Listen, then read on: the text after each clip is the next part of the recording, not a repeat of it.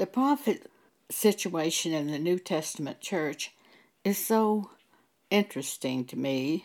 That's the office to which I'm called, one of the offices. God took me to the Bible to teach me what I would be doing. He took me first to the Old Testament and showed me all of the examples of all the prophets in the Old Testament. Then he took me to the New Testament to show me that there are prophets working in the New Testament church. First of all, we have the scripture in Ephesians chapter 4. When did the New Testament church begin? It began with the resurrection of Jesus Christ. And when Jesus arose, it says he led captivity captive and gave gifts unto men. Ephesians 4. He gave some apostles, some prophets, some evangelists, and some pastors and teachers, for the perfecting of the saints, for the work of the ministry, for the edifying of the body of Christ. I was visiting in Clovis, Mexico a few years ago. My dad's half-brother's wife attended a Baptist church, and she had gotten one of her Baptist friends, and we were having coffee together. They were speaking of their church, and one of the women said to me, "We have a woman at our church that she's always against what the pastor is doing. He's building a new church building right now, and she's just so negative about it." Out of my mouth, without any thought, came, maybe she's a prophet.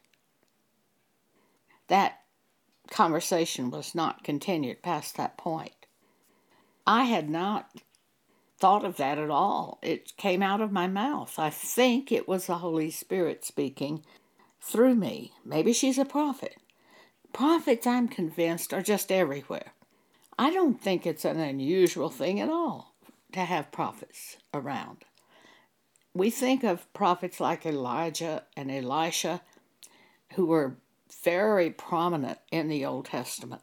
But also there were other prophets in the Old Testament, and they just kind of wandered around together. Usually they were together when they traveled. And you don't read anything about what they did, but we know Elisha kept meeting up with them. When he would go from city to city, they would say concerning Elijah, "Don't you know your master's going to be leaving today?" And Elisha would say, "Yes, I know." He'd go to another place and they'd say, "Your master's going to be leaving today." And Elisha would say, "Yes, I know." So these other prophets just kind of seemed to be there. I'm sure they delivered messages of warning, messages of correction, because that's what prophets do. They are sent to the church, not to the world. They are sent to the church to bring messages to the individuals who are the church, or even to the whole congregation.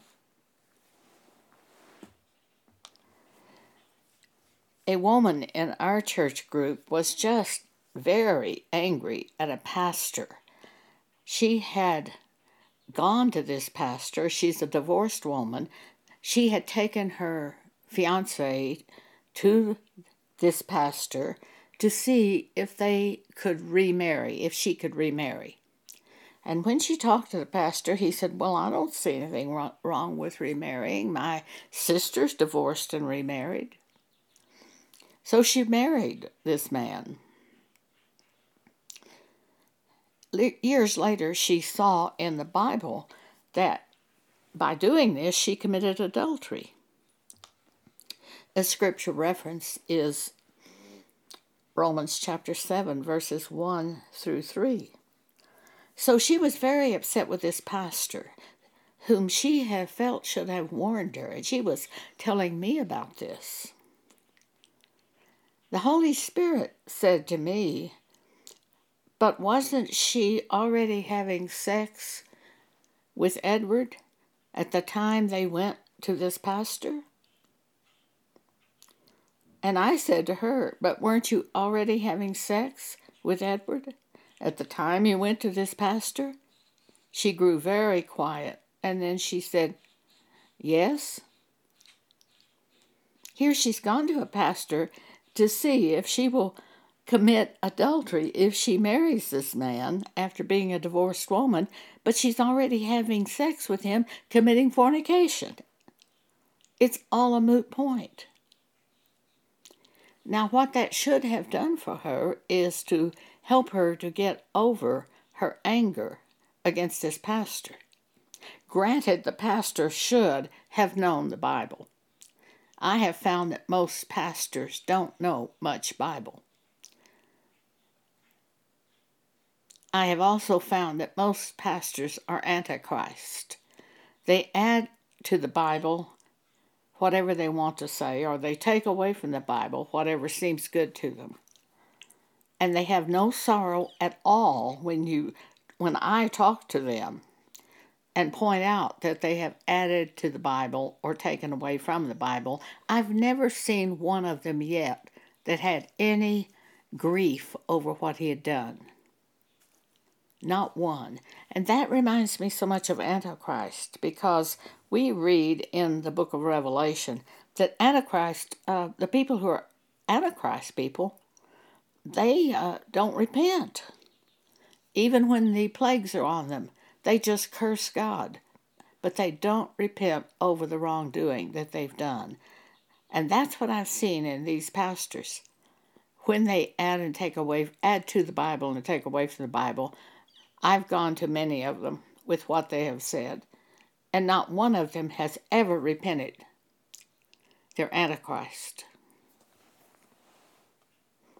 But anyway, when I said this to that woman, God had given me a word of knowledge. Wasn't she already committing adultery or having fornication, having sex with this man at the time she went to that pastor? That was a word of knowledge. I had no way of knowing that. But God knows everything. And frequently God will show us what's really going on with the person. And we tell the person, giving them an opportunity to repent. Often they just get mad at us. So I've seen that lots of times. There are times the entire church group gets mad at us, and certainly times the pastors get mad at prophets. But this is what prophets do. They go to the church to carry messages from God to the church. And usually they are messages the prophet doesn't have any way of knowing the thing except through God. Very often they're operating in the spiritual gifts, word of wisdom and word of knowledge, which you will find in 1 Corinthians 12 under the listings of the spiritual gifts. So, are there apostles and prophets today in the New Testament church? Why would you think there aren't? Because your church tells you there aren't apostles, prophets? What does Ephesians 4, verses 8 through 12 say? When he, Jesus, ascended on high, he led captivity captive, and gave gifts unto men. He gave some apostles, and some prophets, and some evangelists, and some pastors and teachers, for the perfecting of the saints, for the work of the ministry, for the edifying of the body of Christ. Why would they want to get rid of apostles, prophets? Well, one of the things apostles do is work through church doctrine. They're saying, it's okay for you to remarry. God loves you and wants you to be happy. So, of course, a divorced woman can remarry. An apostle is not going to say that. An apostle is going to bring you several scriptures on the subject, each scripture confirming the direction given by the other scripture. And what the scriptures say is, if that divorced woman remarries, she shall be called an adulteress. And what the scripture says is in 1 Corinthians 7, verses 10 and 11, a commandment of God is this: let not the wife depart from her husband. But and if she depart, let her remain unmarried or be reconciled to her husband. So apostles bring doctrine which is from the Bible to establish the church. Oftentimes the church has already omitted these doctrines in order to please the people and have big numbers of people coming to their church. So they don't want the doctrine from the Bible presented, for they've already chosen the way they're going, and the congregation's going along with them. These are Antichrist churches. They're everywhere today. Now, why wouldn't they want prophets? Prophets speak as oracles of God and bring messages to the church. One woman came to me a few months ago by email. She told me one problem after another that was going on in her life. She went back to childhood, even to some kind of Catholic nun. She'd been in the Catholic Church, something she'd done to her Catholic nun. I just skimmed over her email because God showed me immediately what her problem was. Then at the end of her email, she said, "Could you teach a teaching on forgiveness?" Well, yes, I could, but that's not the message that God wanted her to have. The message to her was she's failing to take each problem to God in prayer and allowing Him to establish her. So she was thinking she needed to forgive these people, when in reality what she had not been doing is taking all of her problems to God in prayer, and she'd let all these problems pile up on her, and then she dumped them on me. But the solution is not that. The solution is live every second, taking your concerns to God, Philippians 4:6. So I delivered to her what she needed. That's what prophets will do. I went to speak one time to a little church group in San Angelo, Texas. After I spoke, the pastor told anyone who needed prayer to come to the front. I was shocked there were so many people who came forth for prayer. Then the pastor wanted me to pray for them. I walked up to this one woman, and all of a sudden on me it was just, I said to her, "And what is it you want from God?" She said to me, "I just wants more of God." I said to her, "Now God will tell me what you're doing." She jumped up out of her chair, waved her arms in the air, and screamed, "Oh no, Lord, don't tell her." Well, the room just broke up in laughter. I don't remember us praying for anyone after that. Very often, the real truth that comes from God is not the truth you were looking for when you're dealing with a prophet. It's something totally different. In 1982, God said to me over and over, "The time has come that judgment must begin at the house of God. The time has come that judgment must begin at the house of God." All morning I heard that word. I didn't know what it meant until a few days later, when God showed me sins that were being committed by some of the big-time preachers. I tried to get the message to the preacher by sending him a letter, but the office staff intercepted the letter and threw it away.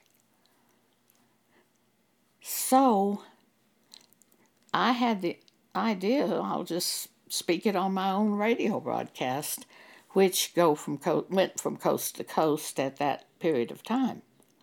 I had seen a place in the Bible where the Apostle Paul named someone by name to the congregation to warn them about this person.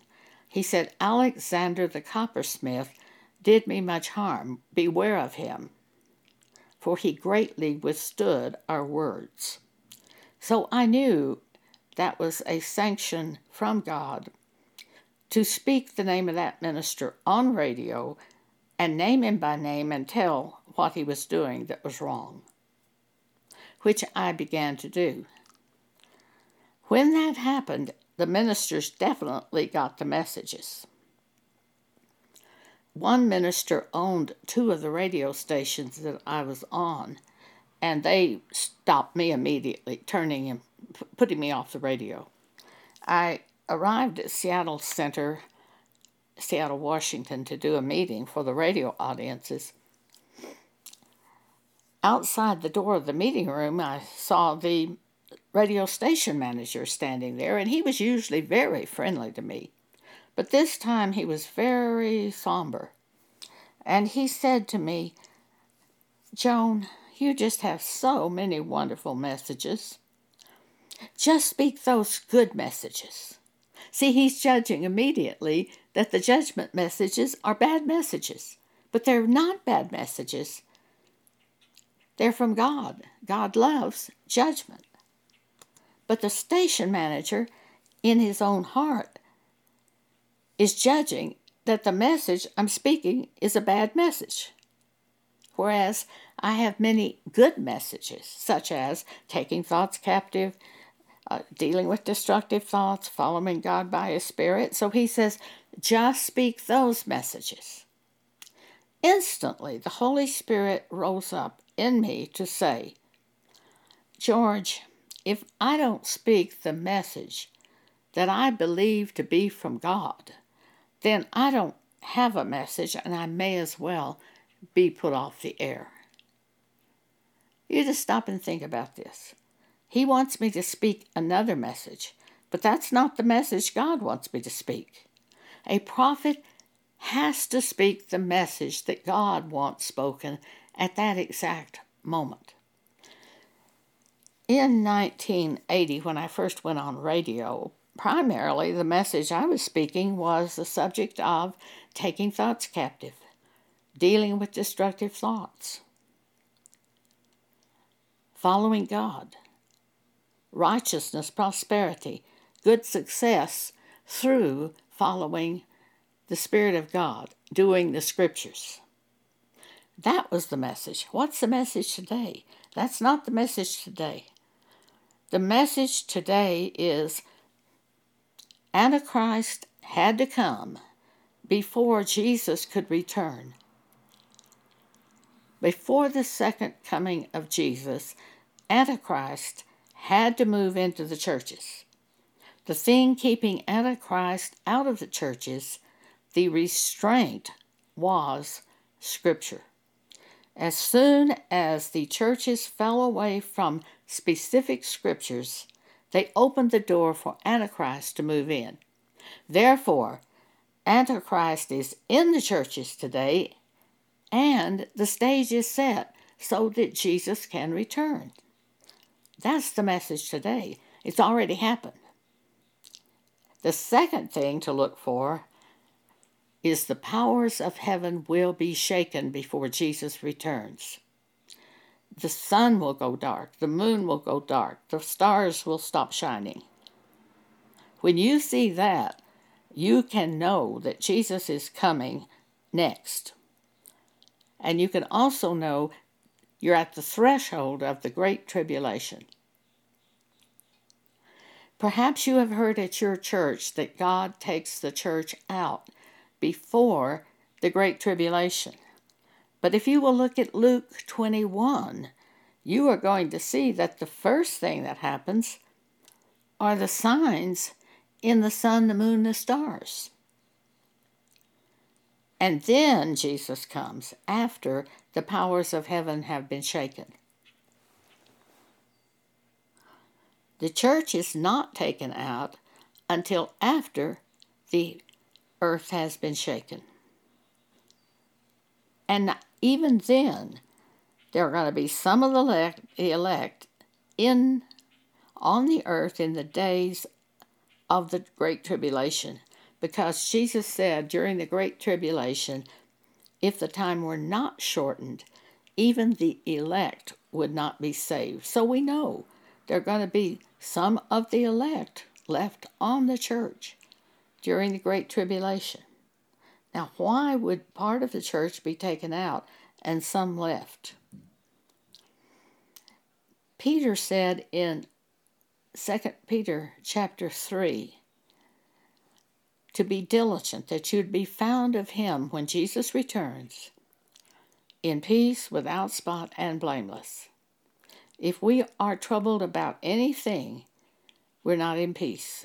And if the only way to live in peace is to settle the matter with God through prayer, to let God judge the situation, to let him bring the correct answer, his view of the situation, and then you can live in peace. A great many of the elect of God are attending churches where they know something's wrong. They know the doctrine's wrong, and yet they're staying at that church. I don't believe those people will be taken out if Jesus comes while they're still staying in a place where they know something's wrong. I don't believe they will be taken out. I think they will be left here to go through the Great Tribulation. Whereas the ones who've already paid the sacrifice, paid the price of leaving a church group because something is being taught there that is wrong, and they're living in peace, without spot and blameless, I believe they will be taken out. But not all of the elect will be taken out. Some are going to be on this earth for the Great Tribulation. You can read that in Luke 21. Also in Matthew 24.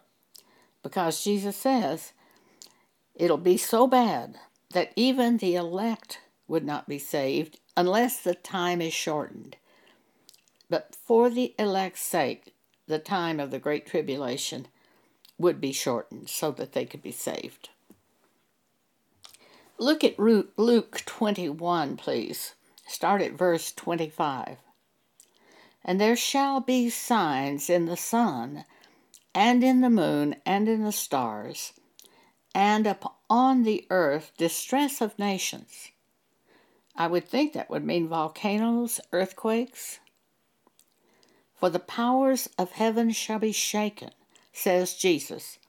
Luke 21, starting at verse 26. Then in verse 27, Jesus says, And then, after the powers of heaven shall be shaken, and then shall they see the Son of Man coming in a cloud with power and great glory. And when these things begin to come to pass, then look up, and lift up your heads, for your redemption draweth nigh. So when that sky turns dark in the middle of the day or in the afternoon when it should be shining, when that sky turns dark, when that moon turns dark, everybody on the earth will know it at the same time. It's all going to happen at the same moment. The powers of heaven will be shaken. I had a dream about this many years ago. The earth slipped on its axis. People were terrified. The governments of men were meeting together and meeting with the scientists and meeting with religious leaders to try to see what they could do to stop this and to correct it, because the earth shifted on its axis. A newsman on television was trying to give a report, but he was so frightened he couldn't even continue his report. He just stopped speaking and then got up and left the studio. We've never seen anything happen like that. The closest we've ever seen to something happening like that was in a time when an earthquake hit and a man was giving a news report. And he was so terrified that he could hardly speak. Most of the time, these newsmen just they put on a sad face, but they go out to dinner. They don't really care. It doesn't affect them. But when this happens, it affects everyone living on this earth. Everyone's affected.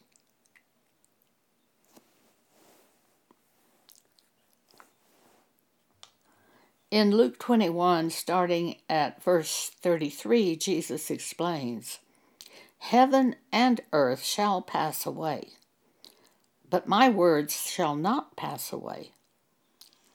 Take heed to yourselves, lest at any time your hearts be overcharged with surfeiting. That's overindulgence. Too much going on in your life. You're too tired. You've just got too much going on. You're not being wise in the division of your time. You're thinking, oh, I can get one more stop made before I go home. I have time to get 2 more stops made. That's surfeiting, overindulgence. And drunkenness and cares of this life. Cares of this life. Cares come, troubles come. But you have to take each one of them and say, well, what do you want me to do about this? I went out one day to start my car and the battery wouldn't start, and it was 5 o'clock. At the time when my mechanic would be going home. I said to God, how do I handle this? And he showed me, just go in and call your mechanic. Well, the mechanic was getting ready to leave for home, but my house was in his path, and he just said, I'll stop and take care of it. So he did. Then there wasn't a problem. So you see, it's that turning to God in prayer when the problem hits. There are problems all the time. My computer stopped working the other day, so it was a problem to me. Well, I had to get a new computer. Which kind to get? You have to ask God all of these questions. Please guide me into the exact one I need. God did not call to my memory the name of the one that I was to buy. I had to try out several computers before I found the one that was right for me. I have had times when God told me the exact radio station to go on.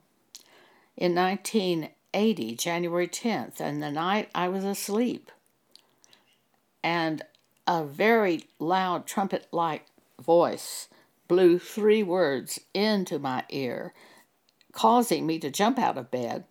It was Hartford, Seattle, KWJS. I quickly wrote down KWJS, thinking it must be radio or television. Turned out it was radio. God gave me the exact radio station that I was to start radio broadcasts on. The exact one. Within a year, I was on radio from Hartford to Seattle, all the way across the United States. But I started with radio station KWJS. So sometimes God will give you the exact information, and sometimes you are simply guided by the Holy Spirit from one thing to another until you touch upon the solution for your situation. Either way, you're going to win out because it is God guiding you. So Jesus says in verse 34 of Luke 21, and take heed to yourselves, lest at any time your hearts be overcharged with surfeiting, overindulgence, and drunkenness, and cares of this life, and so that day come upon you unawares. For as a snare it shall come on all them that dwell on the face of the whole earth. Watch ye therefore. What do we watch? Watch ourselves, how we're living.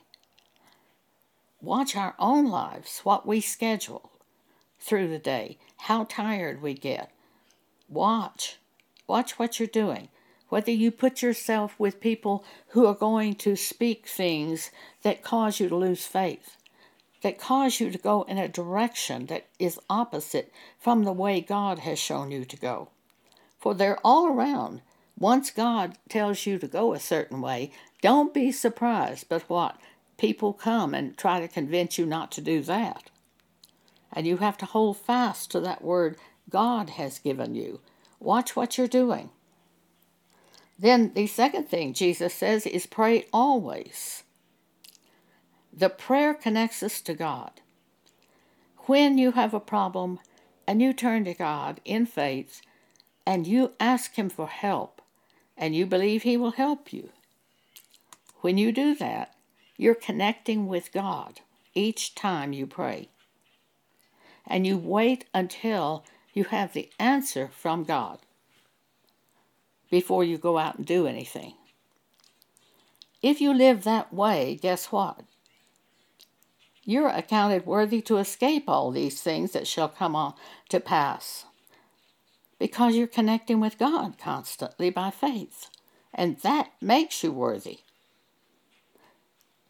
We are saved by the blood of Jesus, but we are made worthy continually by correcting ourselves as we follow God and by praying over our problems and connecting with God continually through prayer.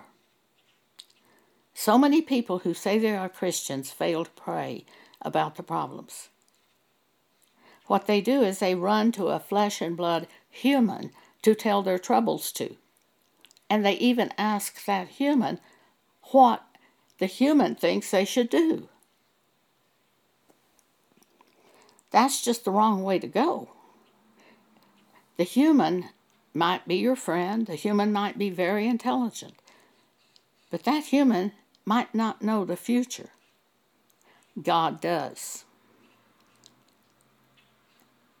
Plus, when you dump all your troubles on another person, you're kind of making that person God. Now, it's totally different to simply tell your friend, I'm working through this problem, I have a problem, I'm working through it, by praying. But to just go and dump the problem on the human, you're sinning. You should be taking it to God in prayer. Now, reading once again, verse 36, where Jesus says, Watch ye therefore, and pray always, that ye may be accounted worthy to escape all these things that shall come to pass, and to stand before the Son of Man. I had a Baptist woman tell me this one time on that scripture. She said, we have to pray always that we will be counted worthy to escape. No, that's not right.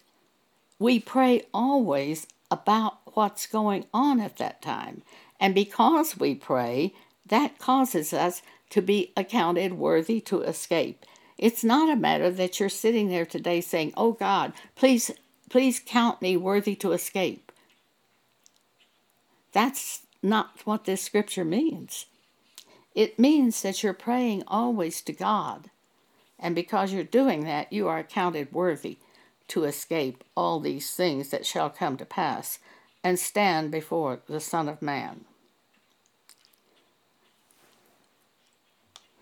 Philippians chapter 4, verses 6 and 7. Be careful for nothing, but in everything by prayer and supplication, with thanksgiving, let your request be made known unto God. And the peace of God, which passeth all understanding, shall keep your hearts and minds through Christ Jesus. I have seen very, very long-time Christians fail to do this scripture. It's amazing how it can slip away from you. It's just amazing for us when we stop and think, I can't even remember if I prayed about that problem. I don't know why it is, but we do slip on this subject of prayer. I think each one of us likely slip on it. And from time to time, we jump out and do something, and then we can't remember if we prayed about it. When we can't remember if we prayed about it, it's most likely that we did not pray about it. For if we've sat down and prayed about it, and God brings us an idea of the solution, then we are able to say, this is what God showed me to do. But if it's just something you jumped up and did, you can't say that. So usually we can tell whether we prayed or not by that.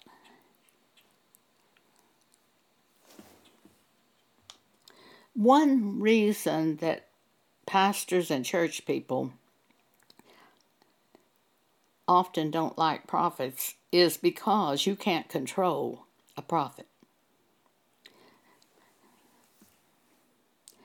Bob Tilton, who happened to be pastor at the church I attended for a few years in Dallas, Bob Tilton invited a woman from his church to be on his TV talk show. She was said to be a prophet. After the talk show, she called me. She was in tears. And she said, just before they went on camera, Bob said to her, "Just one thing, Ava. Don't say anything about being a prophet because it's not popular. That's killing a prophet." I was furious when I heard what Bob had done. I sent Bob a message saying, "Because you've done this, your house is going to be left to you desolate." That came to pass a few years later. He and his wife divorced. He remarried, committing adultery against the first wife. The second wife was said to be an evangelist and a lawyer, and she ended up suing Bob, and they divorced, and he went out and married a third time. He had a church in Farmers Branch, Texas, which he had built from scratch, and it seated 8,000 people, high-tech stuff. He could do his radio and television broadcast inside that church building. That building was totally destroyed, leveled to the ground, and Bob went off to Florida to try to start another church. But he never rose to the prominence that he once had. There was a time that Bob was taking in $80 million a year by asking people to send prayer requests. ABC Primetime Live did an expose on him.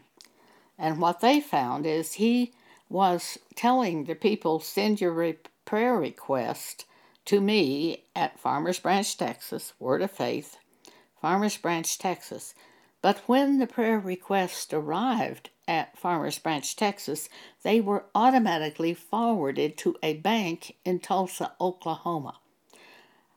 There were people assigned, tellers assigned just to that one church. They were taking in so much money. And they were assigned to open the envelopes, throw the prayer request in the garbage, and deposit the money. This aired on national television, ABC Primetime Live. You can read about it if you care to do so on Wikipedia, the Internet Encyclopedia, Wikipedia, under Robert Tilton. It tells the whole story.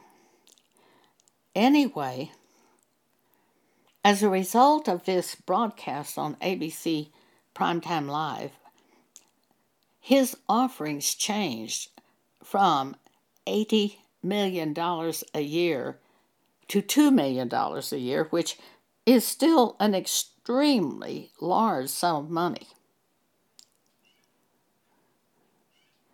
Bob ended up buying a hotel in Culver City, California. A newsman went to their so-called church meeting. He reported it was only about 6 people sitting at a conference table in one of the meeting rooms at the hotel.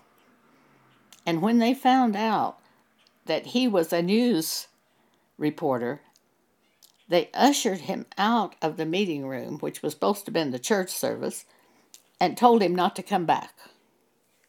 And that's the last report I have concerning Robert Tilton. This is what these ministers so often do, is things that are incredibly bad. It brings in a lot of money and a lot of people if you withhold a message. One time I attended a museum dinner at Texas Tech University when I lived in Lubbock, Texas. I got to the dinner. They had round tables set up in this big banquet room. It was assigned seating When I got to my assigned table, I was seated next to a man who was wearing the largest cross around his neck I've ever seen. It was a wooden cross. It had to have been at least 8 inches tall. I've never seen anything that big. I knew immediately I was in trouble. I sat down, and this man began to talk immediately, and he introduced himself as the former pastor at Indiana Street Baptist Church. Then he began to say, "Oh, we have such a problem at the church." And the people at the table looked up, and he had their attention when he said that. They wanted to know what the problem was at the church. He said, "We have built onto our church 3 times, and we still do not have enough seats to seat everybody who's trying to come to our church meeting." I said to the man, "Well, if you will teach what Jesus says in the Bible, in Matthew 5:32, the man who marries a divorced woman commits adultery, about half of those people will get up and leave you, and you'll have no trouble seating the people." His mouth fell open. He was shocked. I got up and left. I was not going to stay at a place where I had to sit by this man.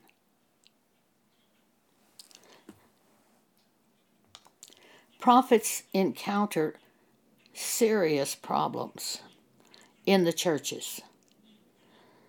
When I lived in Clovis, New Mexico, USA,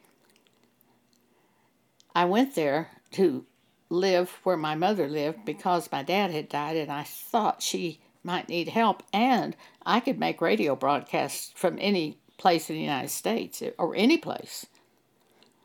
So it didn't matter where I lived, and I thought, well, that might be good if I moved to Clovis, New Mexico. I was hunting a church to attend. There was a church there called Potter's House. I talked to the pastor about attending the church, and it was decided that I would come on Sunday, not to speak, just like a human being goes to church. I went out and bought a dress that would be appropriate to wear to church.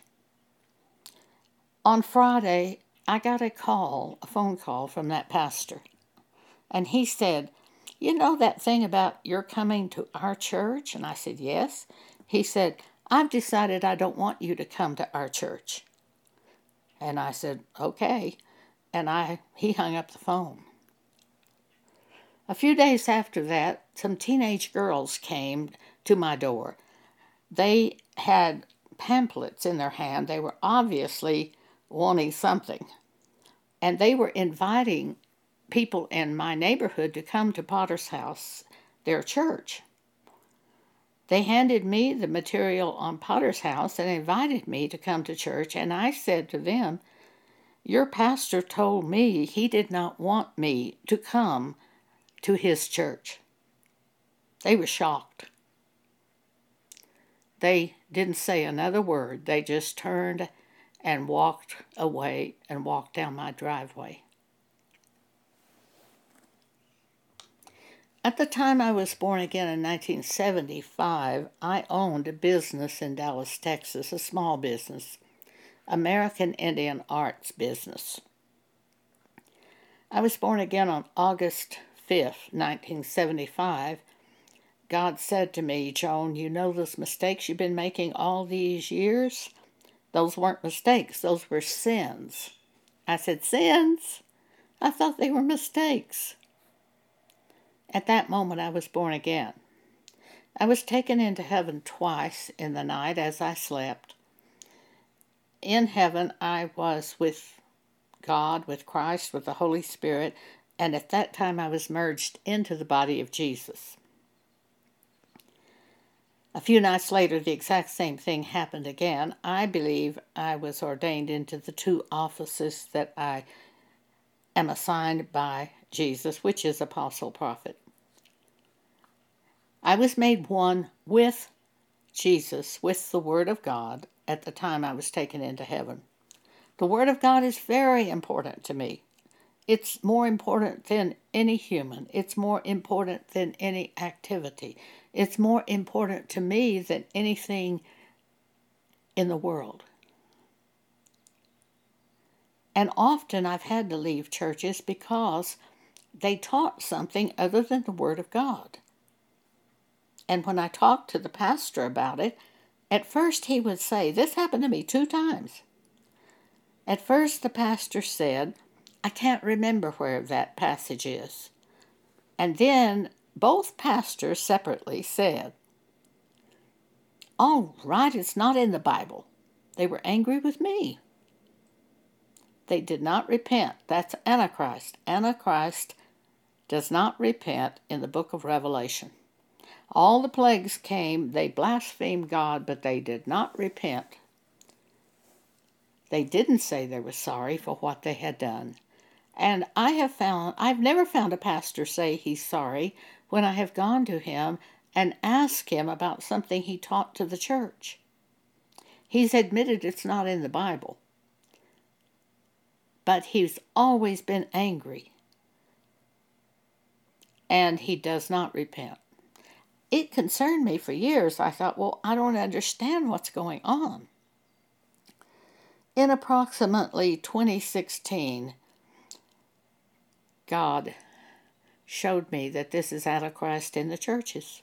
The churches have taught that Antichrist was coming through the governments of men, but Paul said in 2 Thessalonians 2 that he sits in the temple of God showing himself to be God. They're through the churches. And that had to happen before Jesus returns. And after I learned that, I understood why I had been going through all of these problems in trying to find a church that I could attend. For 40 years, I had not found one. If you don't see a problem in your church, it may be that you just don't know enough Scripture. Because I have found that almost immediately the pastor says something that's contrary to the Word of God. I went to a little non-denominational church in Clovis, New Mexico, when I was hunting a place to go.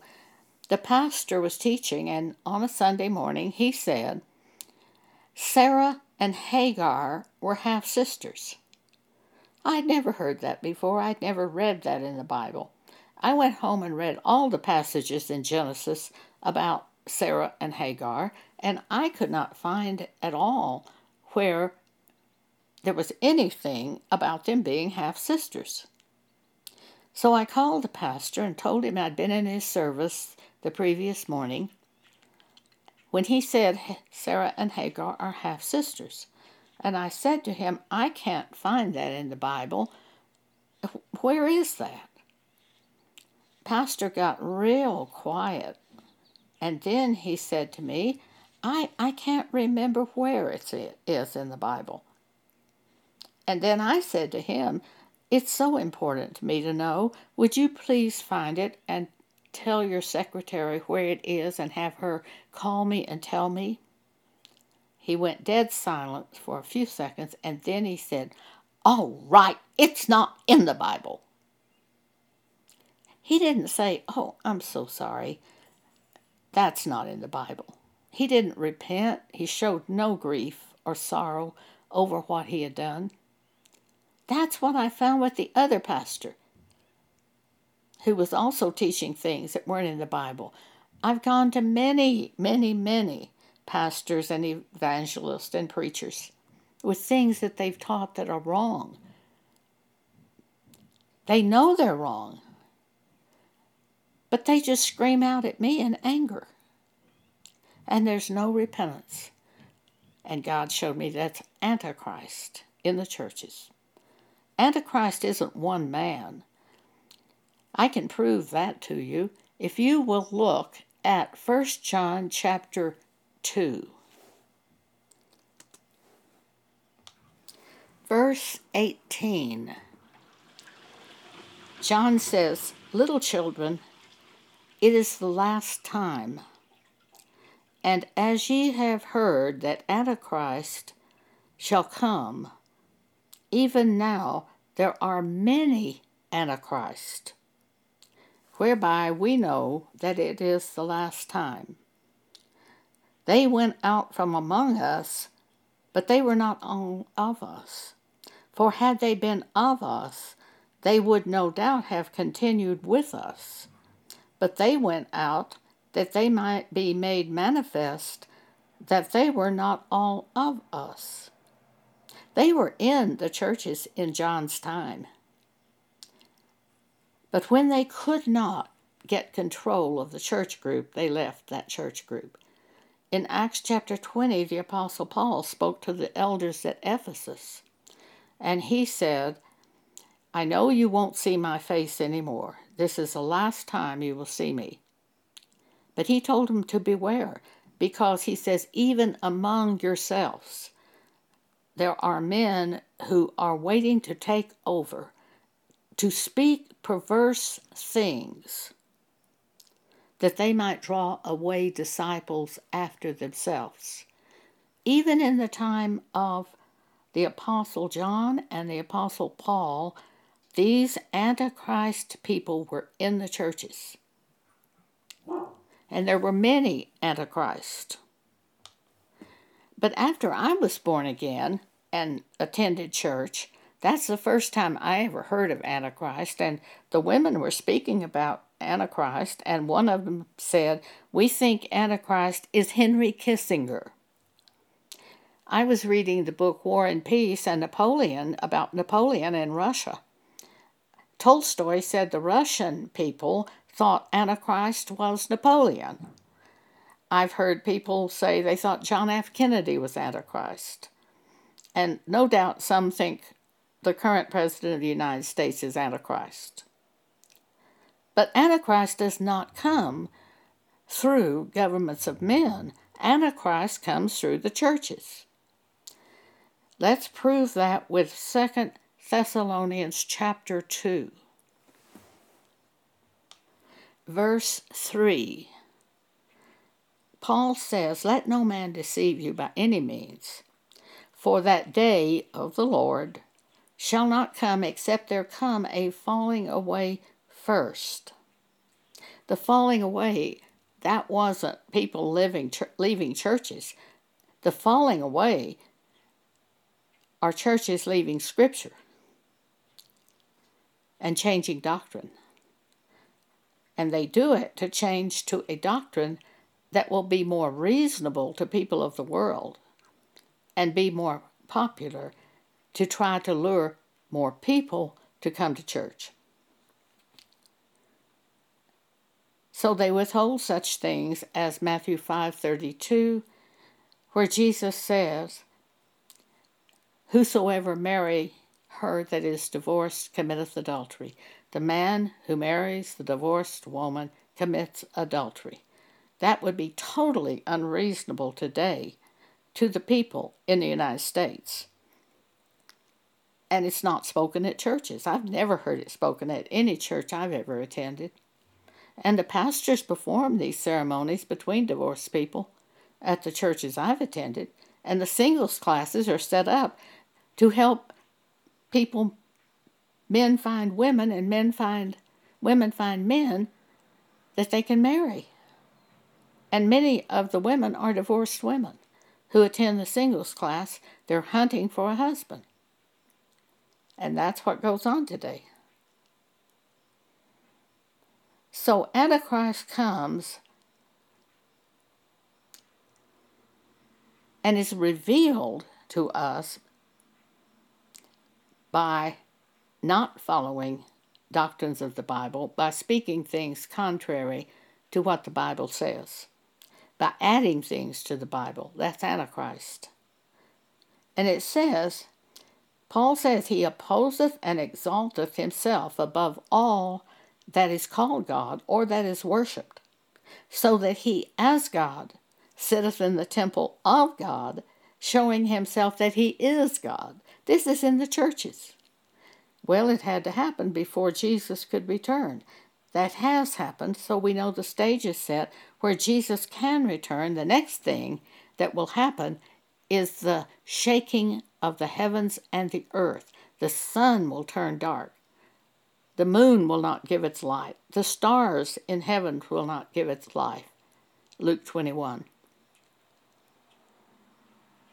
So we know just exactly where we are today. We're somewhere between the falling away and the shaking of the heavens and the earth. We're in a gap right now between those two things. How do we live? Peter told us in 2 Peter chapter 3, verse 14, seeing ye look for all these things, be diligent, that you will be found of him, found by Jesus upon his return, in peace, without spot, and blameless. And to be in peace, it requires constant prayer when you're troubled. Thank you for allowing me to speak this message to you today.